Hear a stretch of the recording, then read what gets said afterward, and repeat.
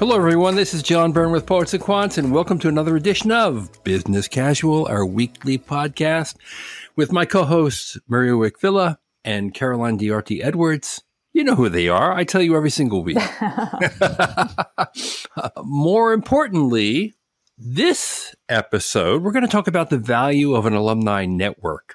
You know, a lot of people talk about it, and a lot of people think it has tremendous value to the MBA, and that it's a key part of the value proposition of going to a highly selective business school and being part of a group that can encourage and help you throughout your entire career.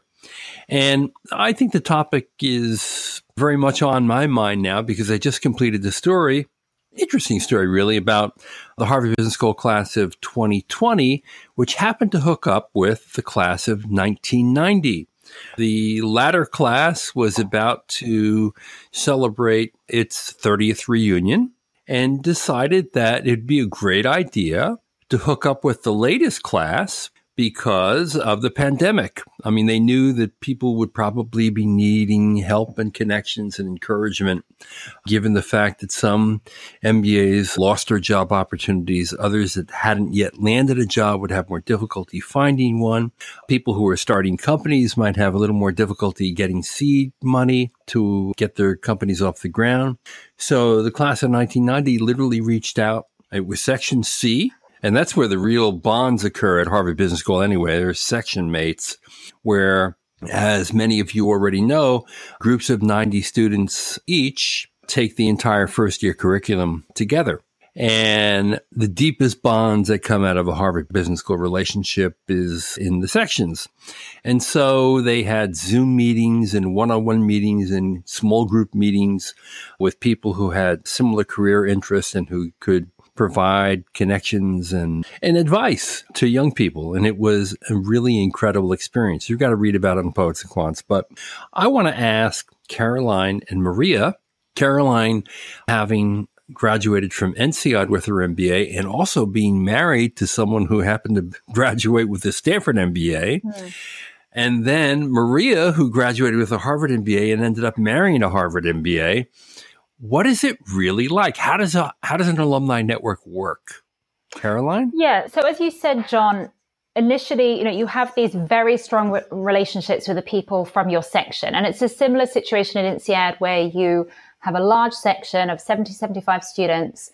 You're with that group at INSEAD for the first 4 months of the program. And it's a very intense experience. So you get to know those people incredibly well during that time.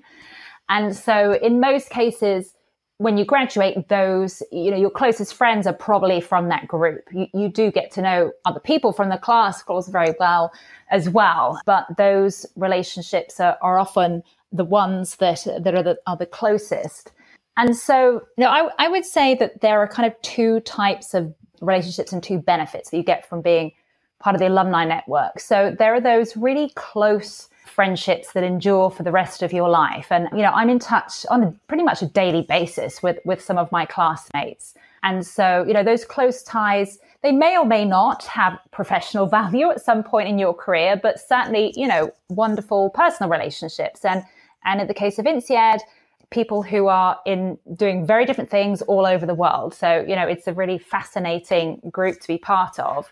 So I would call those, the close ties that you get from the program. And then, there's this concept of weak ties that are also very beneficial. So, and studies have shown that often it's weak ties that generate professional benefits. And, when you're looking for a job, you need to reach out to a wider group of people, not just your close circle. And it's often those weak ties that will generate opportunities and leads for you. And so when you're part of an alumni network, you have this incredible broader group of people who could, class as these weak ties. So at INSEAD now has about 60,000 alumni around the world.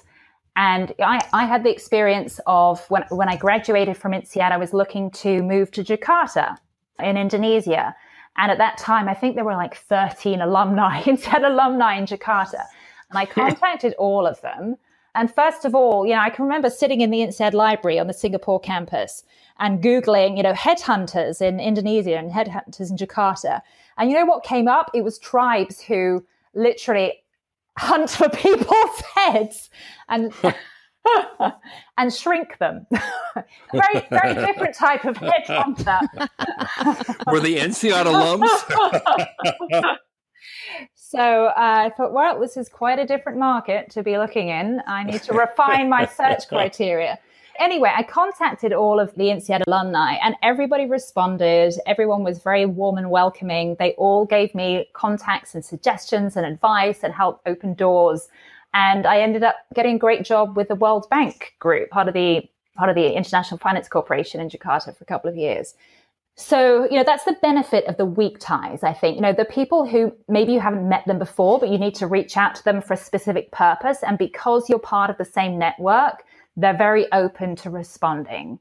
And so that's a huge asset to have. So with INSEAD, as I said, it's a very international network. So if you are moving around internationally, that is a wonderful asset to have. So you said my husband did his MBA at Stanford, and a remarkable number of his classmates either stayed in the Bay Area when they graduated, or, a number of them went away and have now come back. They saw the light and, life's just better in the Bay Area.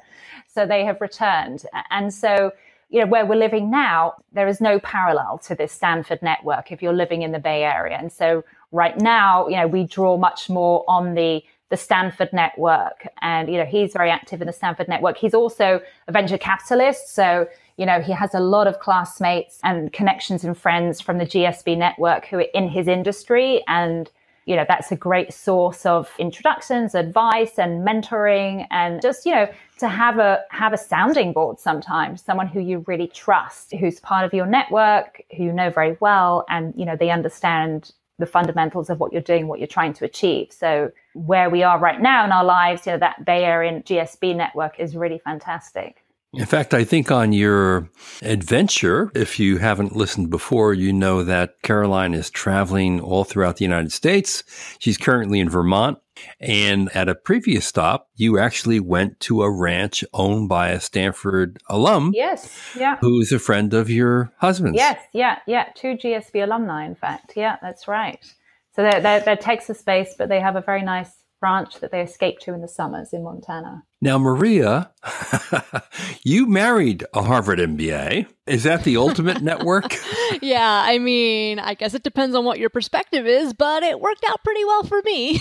But seriously, beyond finding a spouse, to add to the points that Caroline made in terms of the network acting like a sounding board, when I was starting my company, I was sort of at a crossroads because some people were pressuring me to try to raise venture capital, and especially my angel investors were pushing me to do this because they had an ulterior motive in terms of greater fool theory, to find someone else who would spend even more money on their investment and it would work out well for them. So I actually had someone in my HBS network who is a venture capitalist, and I was able to call him up and have a really blunt conversation. And he said to me, look, if you want to do this, you probably can, but raising VC is actually not all sunshines and roses. Yes. It comes with serious limitations. And so because of his very honest advice, I decided to not go down that path. And so I think one of the overall benefits of going to a school with people who have a history of making things happen and who are highly motivated human beings, it means that they tend to go out into the world and get positions where they have influence and power. So having those people available to you is a really great resource. I also have another example, and it was so funny, John, in your article in Poets and Quants, you have this beautiful picture of the beautiful Linda Cohen from the class of 1990, who was one of the main people who spearheaded this alumni initiative with the class of 2020. And I was actually in a women's alumni network with Linda several years ago. Yes. When I used to live in a different part of LA. And it was a group of about, I would say, 7 or 8 of us. And we were from all different classes. I think maybe the oldest person there was from the class of like 1975 or something. And then right on down to really recent graduates. And so it was great because we didn't know each other at first. Obviously, we were a group of strangers, but we ended up really bonding because we had had this shared experience. And we had all faced the same pressures in the workforce of being an MBA, a female MBA in the workforce, and topics around taking time out to raise a family, and what is the impact that has on my career. And so having them also as a sounding board has been really, really valuable for me. And I didn't even meet them until I was 10 years out of school. How do you put a value on an alumni network? Okay, we put a value on everything in business school, and people do crunch ROI numbers all the time before they go or before they accept an offer. Is there a way to actually put a numerical value on the asset that you earn when you graduate from a business school that is an alumni network, Caroline? Well, I don't know how you would do that, but I do think it's the greatest part of the value that you get. And I think it's something that's often underestimated by candidates when they're thinking about where they want to go to business school. They're very focused on that 2-year experience or that 1-year experience, what they're going to learn, what they're going to gain from that, and then the job that they're going to get when they graduate. But actually, over time, you probably use the knowledge that you gain on the MBA program, mostly during the first 5 years or so post MBA. And beyond that, you're most likely to be drawing on your professional experience that you've built during that time more than necessarily, a case that you studied or a finance class that you attended whilst you were at business school. But the value that you're continuing to leverage for the rest of your life is that alumni network. And it depends. Some people are much more active than others. Some people take a step back and, they're kind of passive. They'll respond to other people if they're contacted, but they're not super active. Whereas other people get really involved as volunteers in the Alumni Association or as mentors. And I think, the more you put in, the more you get out of these networks. So I think that's the greatest part of the value that you get from the MBA. So if the value is sort of hard to measure, it's intangible. We know it's there. We know it's important.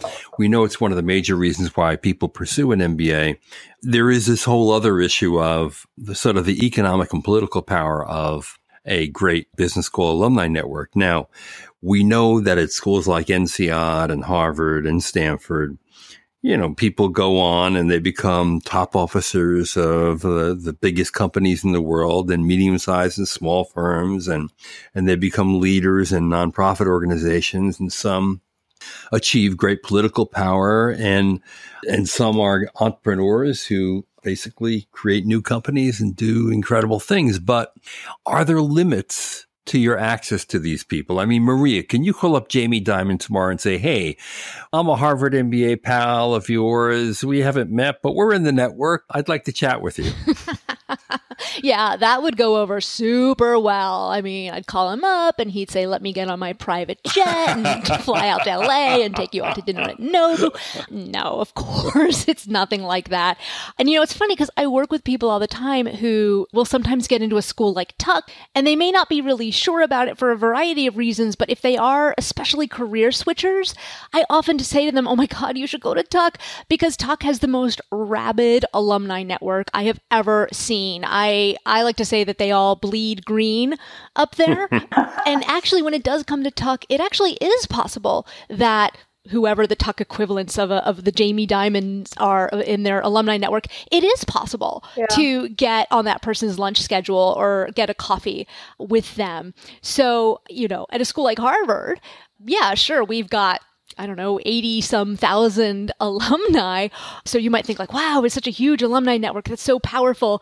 But don't fool yourself. It's not like I can call up Sheryl Sandberg and be like, hey, girlfriend, let's go grab a drink after coffee and talk about tech. Like, of course not. And so this is a huge benefit that a tight-knit school like Tuck can provide. And that comes directly out of the experience. I mean, just as, your section mates are probably people you could call no matter where they are or where they end up.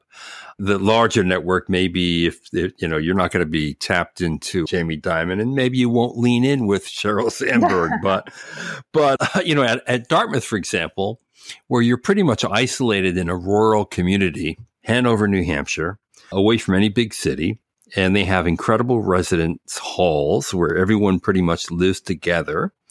And you experience that whole first year curriculum as a cohort, and the classes are smaller and the entire class size is smaller.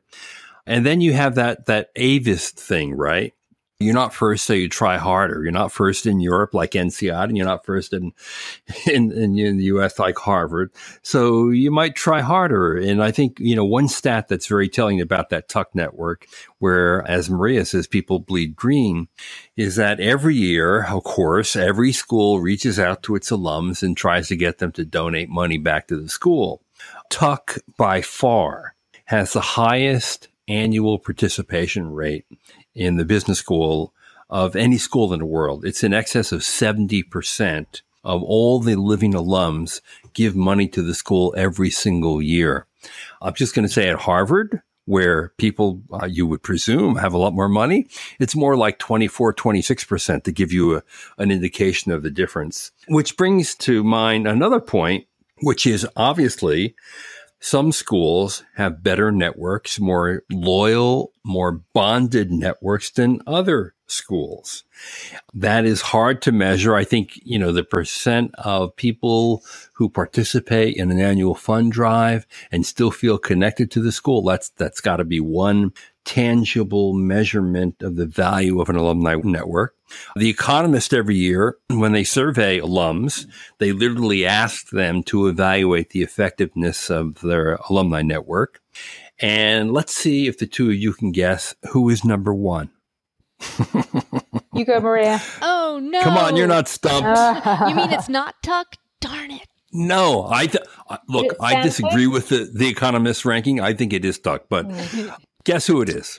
Stanford? You're right. Yeah. That's right. Right on the button. Okay. The top 10, Stanford, Michigan Ross, Dartmouth Tuck, Northwestern Kellogg, Wharton, University of Washington, Harvard, INSEAD, Notre Dame, and Columbia. That's the top 10, according to The Economist. Interesting group of schools. You may not agree totally on these lists based on what we know about the industry and the business of business schools, but those are pretty good schools. I mean, right after those are UVA Darden, which you would expect in Charlottesville, UC Berkeley, also small, you'd expect that, UCLA, incredibly friendly students that get on really well with each other.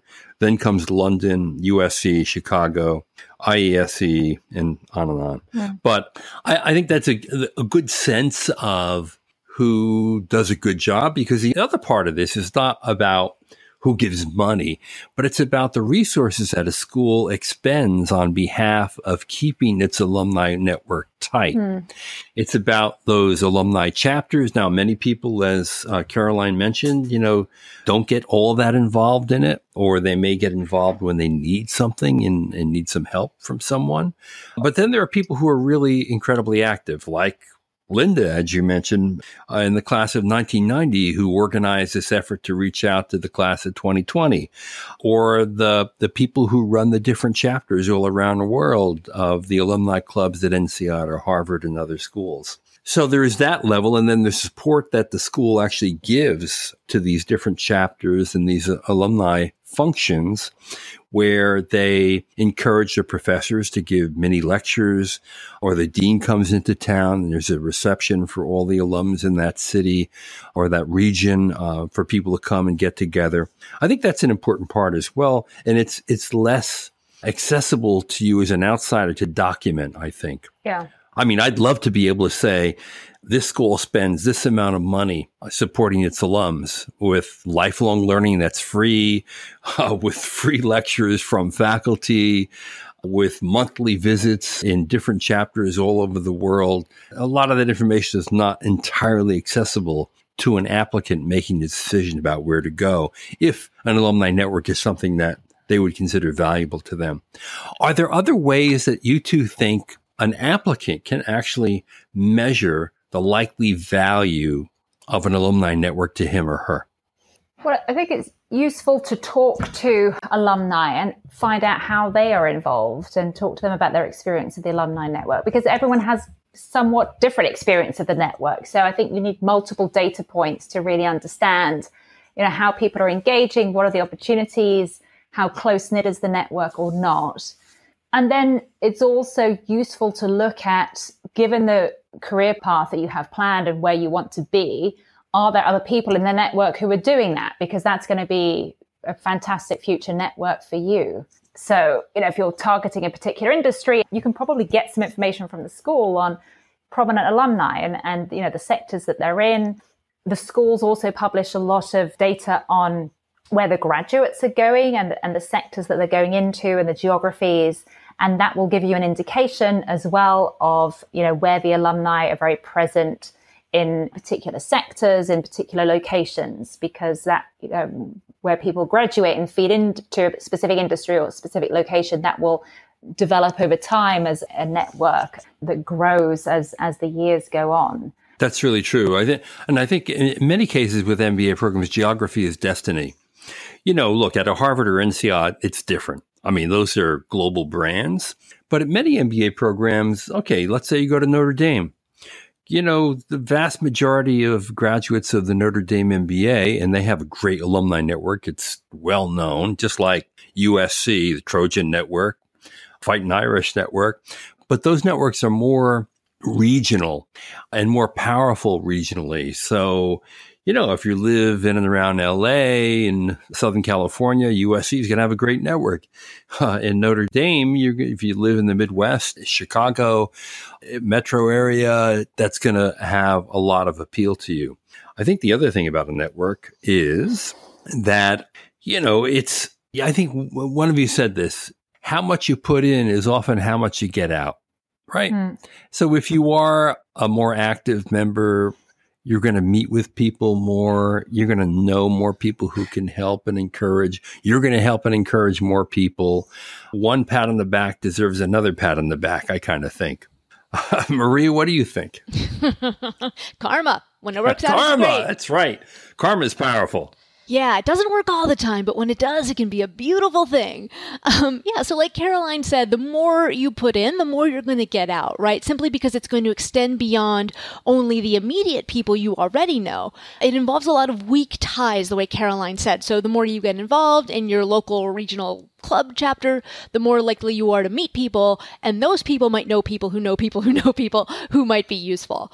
I also wanted to add that being a member of a business school alumni network might make it more easy for someone to feel like they can have freedom in their careers or to maybe even take a few risks, right? So I know a number of women who felt like, okay, I can take time out of the workforce if I need to for a few years to raise my children because I can always reach back out to the alumni network to help me. And similarly, I have a colleague in my business who is a Booth alumna. And when she decided to sort of, quit her corporate job and join me, she lives this like digital nomad life. It's super cool. She moves to different countries every month. Before COVID, it was awesome. But so anyway, so she said to me, being a member of the Booth network made me feel like I could take a big risk like this because no matter what, if for whatever reason everything were to go south, I would still be able to reach out to that network later on and find some sort of a job. I would be able to land on my feet. Right. So if you do become involved in your alumni network, you are more likely to meet those people who know people who know people who know people, and they can help you out throughout the rest of your career. Absolutely. And, I think one good way to test it is what Caroline suggested. And this should be what every applicant does anyway.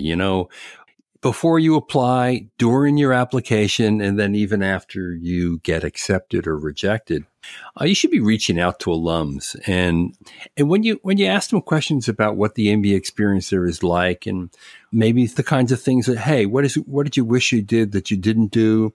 And how can you best get yourself ready for a really terrific MBA experience? When you're listening to the answers to those questions, listen to how much enthusiasm or passion is in the voice. Because I think that people who really love their experience and really believe that it was transformative and meaningful in their life will convey that in their voice. And that, to me, is a telltale sign that there's magic in the network. Anyway, I think we talked about a lot of really cool ideas to tap into that value and why it's such an asset. And incidentally, I'm going to just say this because I think it's true. Typically, most alums give more money back to their undergraduate schools than their graduate schools. And that's largely a function of the fact that, an undergraduate experience is 4 years long. It's more meaningful in a way because, it's an important part of your formative young life. But when it comes to business schools, it's very different. A lot of people not only give a lot of money back, but the alumni network is more valuable to them because it's directly tied to their professional interests. So if you've never experienced that, you've experienced the undergraduate network, it's not nearly as strong, not nearly as valuable as a MBA network can be from a really well-run, efficient, highly selective, ranked business school. You two agree? Absolutely. There we go.